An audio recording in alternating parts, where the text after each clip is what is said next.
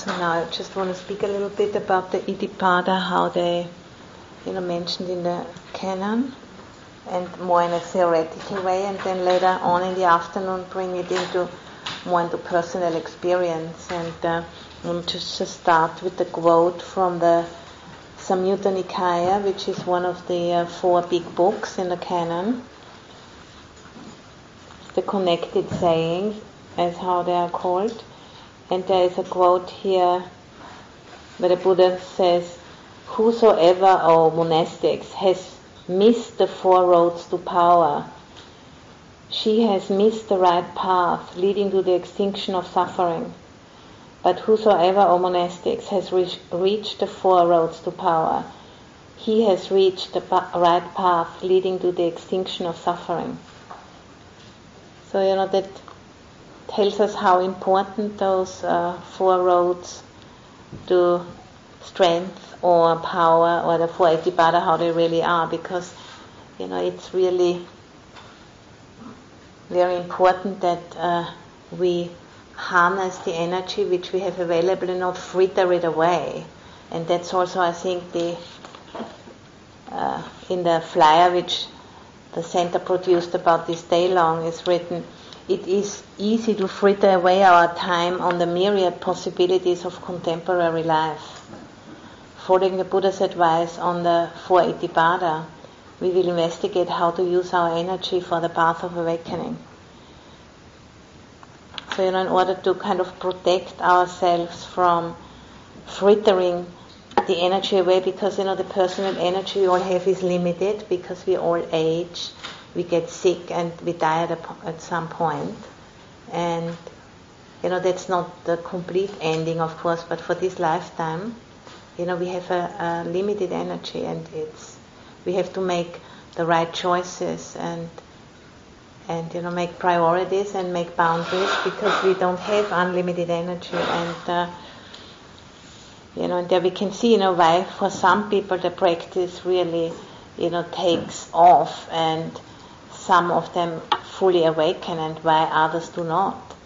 And it has a lot to do with how they kind of use the limited energy they have. And so what's the secret about all of this? And the secret is to really know what matters to you, what's your heart wish, to really deeply know what that is, and then align our lives in that way. And there's a little quote from His Holiness the Dalai Lama. He says, "Awakening does not happen without a sincere motivation." So it's really, it's like our GPS, you could say. If you want to go somewhere, you know where you're going, and then there might be tons of obstacles arising, but still, if you know where you're going, you just keep on inching in the right direction, and then one day you're gonna get there. But if you're constantly doubting yourself and doubting where you are going, then it's like on and off, and a lot of energy gets frittered away. So it's not about going with a sledgehammer, but it's more like going steadily, always into the right direction, and really deeply knowing what are you wanting to do with this lifetime, what's your heart wish. That is very, very important. And then the 3 refuges and the 5 precepts can really help us to steady that heart wish inside of a template which is keeping us safe from wasting our energy. And so it's not willpower which leads to arriving at our heart wish, but it's the intelligent application of energy. And sometimes we do really need to have really very strong, forceful energy, but it's not often actually. It can be rather become an obstacle if we are used to that style of applying energy too much. And in this day and age where we are noticing that ways, of doing things which we have, trained in very deeply in patriarchy, which are often very willful and very goal-oriented and very narrow, that is really working not in the way we were hoping it would. Because on the first look, it looks like a very powerful thing. You just go and get what you want. But then, because of that very small focus, there's a lot of important information which is left out. And then you might arrive at your goal, but in that process, you've been destroying so much that there's no more way to kind of enjoy what you have kind of ripped out, of the earth or from somewhere else, because it's all kind of not working really, it's all kind of falling apart. So to really apply our mind and look at the bigger picture, not being so glued, to those individual objects. And in the meditation before, I was trying, to guide us also in that way, stepping out of being addicted to always have something to hold on to, and stepping into this much bigger space of knowing and allowing what needs to be known arise. Not trying to take control of it, because we really can't. But before we know this, we try to create a kind of pseudo security by creating lots of thought patterns in the mind, and then just trying to find some safety in that. And then once that is seen that isn't really working, then there's the practice is about weaning ourselves off from the dependency on those patterns, and having more and more courage and capacity to be in that wide open space of not knowing and uncertainty. And then if you have gotten like a certain strength, that we can do this, or that we can allow this to happen, then from that way of being, we are much more accurately responding to what's needed, because we no longer, believe that the dualistic mind is able to understand completely the way things really are. It is very useful, for certain things, but not for everything. And this is what we need to learn. We need to balance that out. The complete addiction to dualistic way of thinking needs to be balanced out with just being the knowing. And then we need to draw on both. We need to walk the middle way.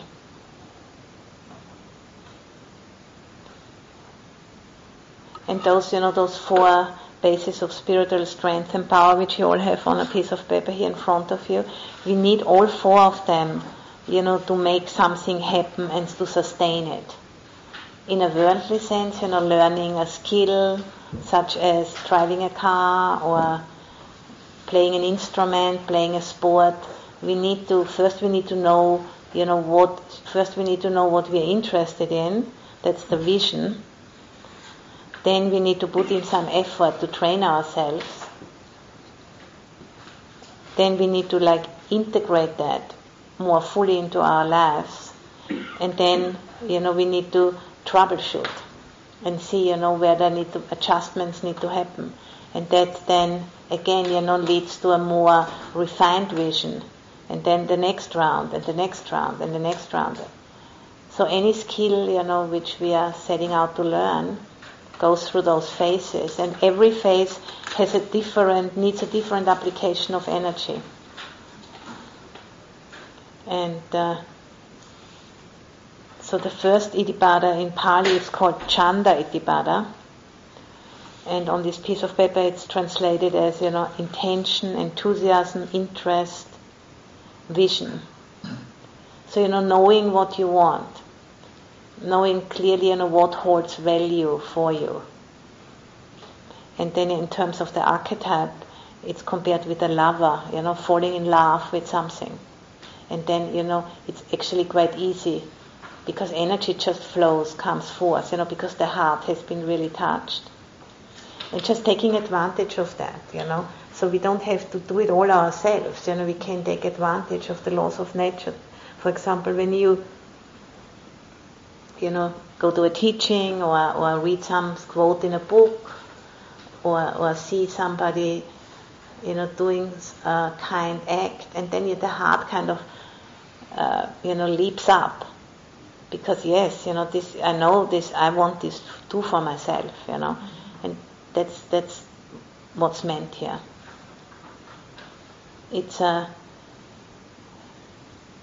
it's clearly seeing what you want, and from that, like a passion comes forth, which can be used for going towards that which you have seen, which brings up this interest and enthusiasm. Like seeing out there's a way, because and there's this very natural resonance, because we all have those 4 qualities in seed form already in our hearts, but if we know them, we can identify them more clearly, and then we can, intentionally train them. And then, once we know what does the heart really yearn for, then, we have to put in some energy in order to work with all of the obstacles, which are we experiencing them to be in the way, but in reality, they are the way. Because then we become, we see somebody doing a kind act, or we see, we read a quote, which is very inspiring, and then, we feel, oh, I want to be like this, or I'd like to do this too. And then, the ego comes up and all of our limitations become apparent. And then to just keep going, that's more like a warrior energy. Like endurance, courage, energy, full engagement. Once we have made the decision, I want this, then all of the obstacles become apparent and we have to engage.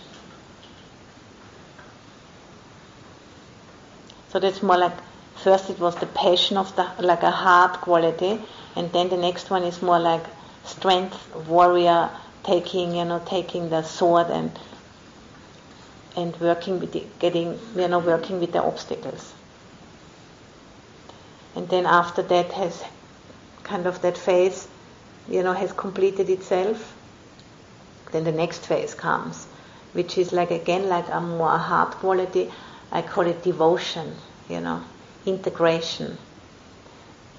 Creating your whole life around that, what you have seen earlier on as something you want for your life, First we work with the obstacles, and then you arrange your whole life around it. For example, you hear your first Dhamma talk, and then, there's lots of obstacles you need to deal with, no time, and loud in my house, and my family thinks I'm weird, and and all of those things.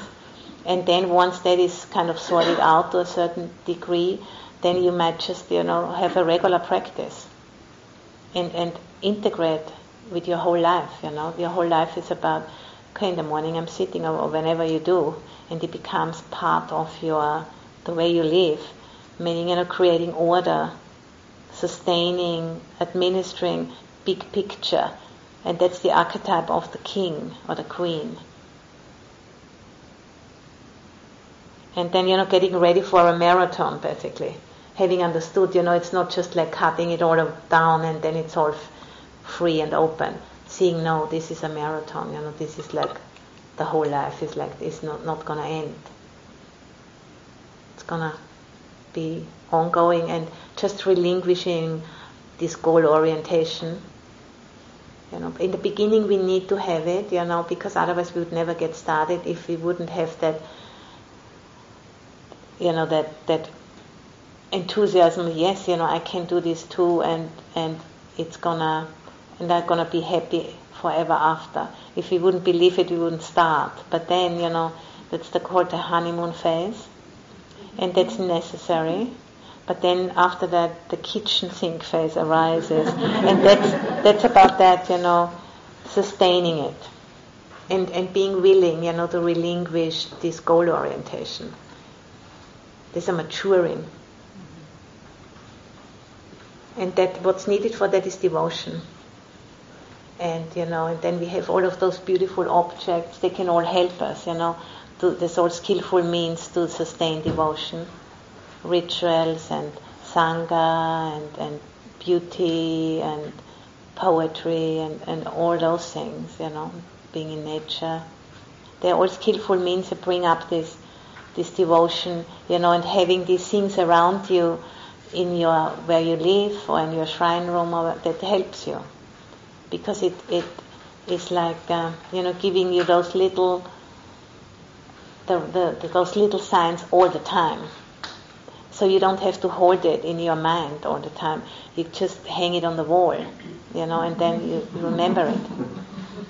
And and for example, living in a monastery is like a very extreme step of doing this, So if I look in the mirror or whatever, see my shaved head, oh, I'm a nun, So and see, one can go through great lengths of exploiting that capacity, to get those reminders from your environment. And the monastery is all about that, having even a schedule, and if you don't show up, then others will ask you, why didn't you? And then you just go because you don't have a real good excuse and things like that.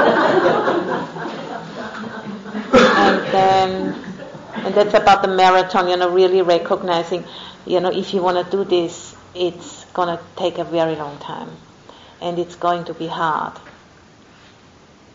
But it's the suffering which leads out of suffering instead of the suffering which is just going in circles, and that's the good news, But that's the only really good news we have to give, because it is hard. The path is very hard, and it couldn't be otherwise, because the ego doesn't die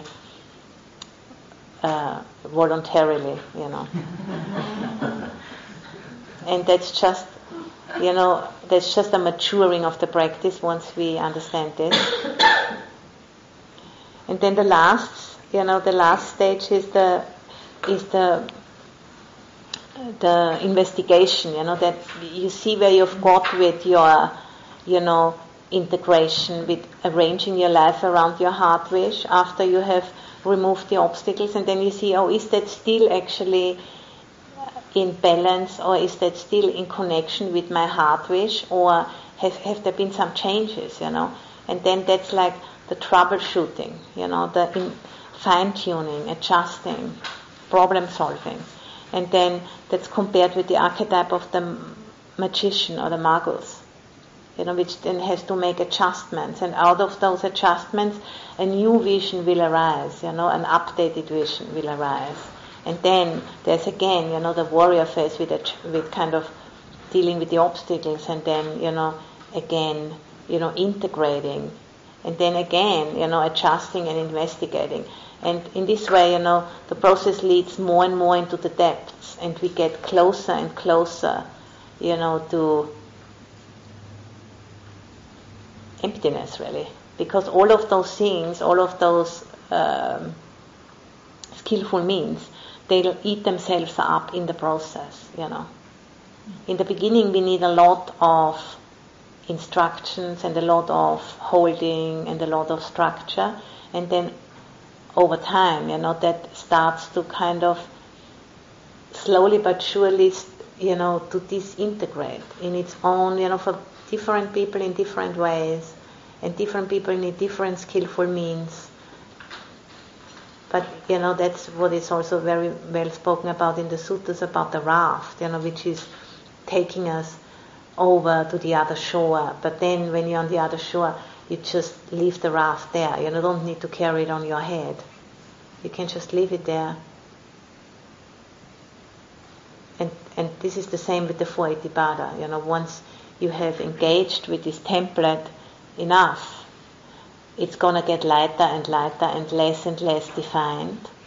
In the beginning it's very clear, because that's what we need, because there's a lot of confusion. But then, as the confusion kind of evaporates, the necessity for the strict template evaporates with it. And so it's like, what does the heart yearn for? That's the first one.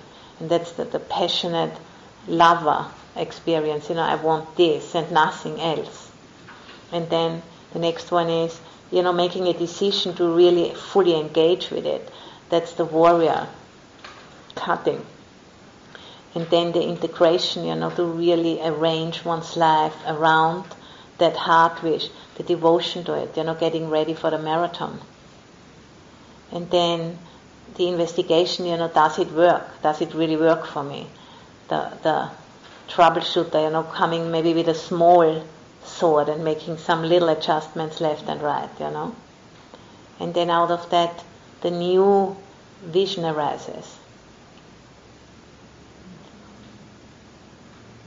And that might not be any more that passionate as it has been in the beginning, But it's simply so because there's not so many obstacles in the way.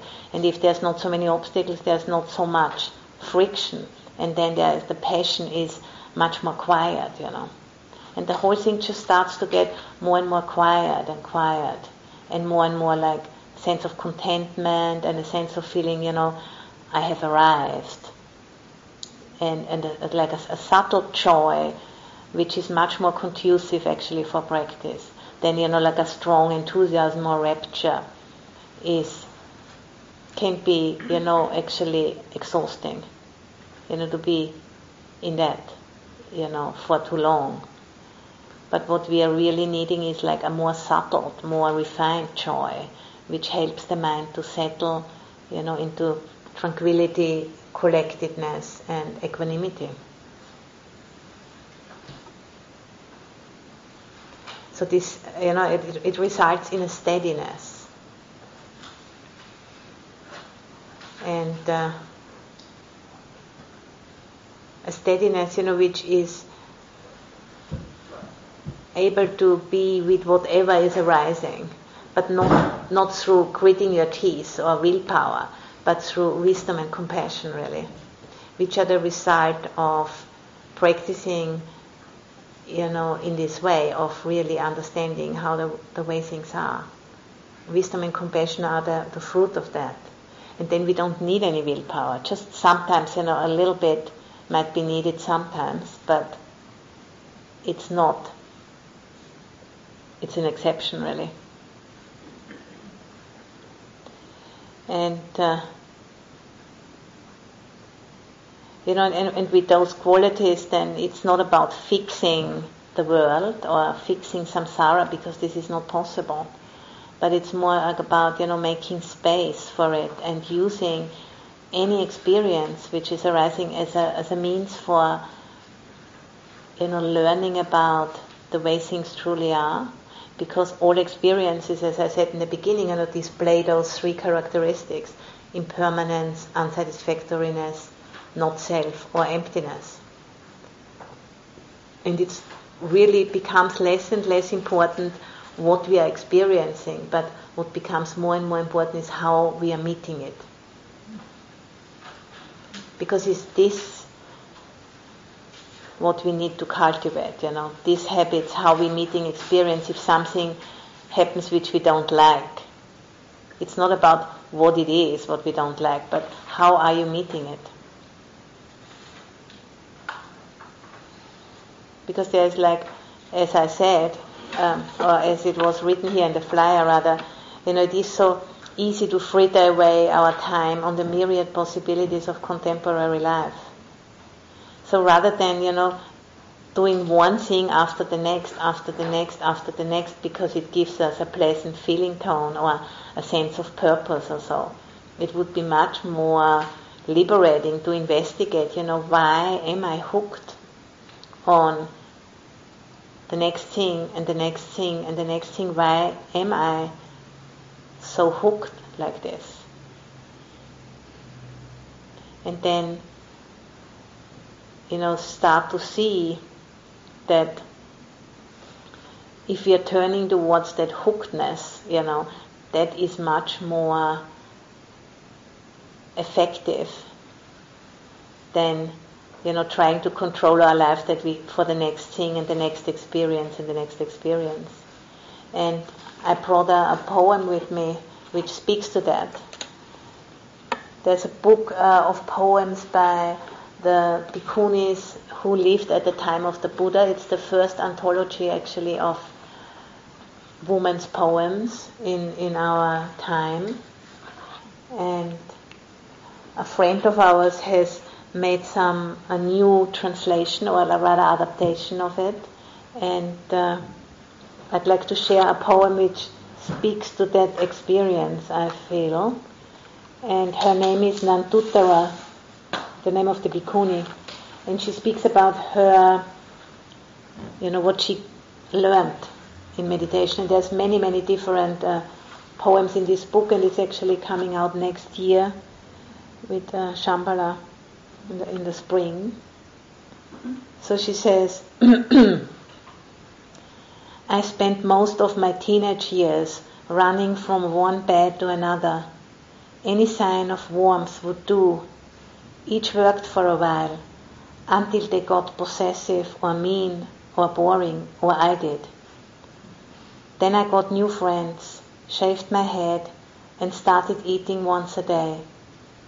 During the long, lonely nights that followed, I would remember all the nice warm baths, all the late nights and long mornings, waking up next to beautiful warm bodies. One night, shivering on the ground, I started to cry. It's not fair. No matter what I do, the other thing always looks better.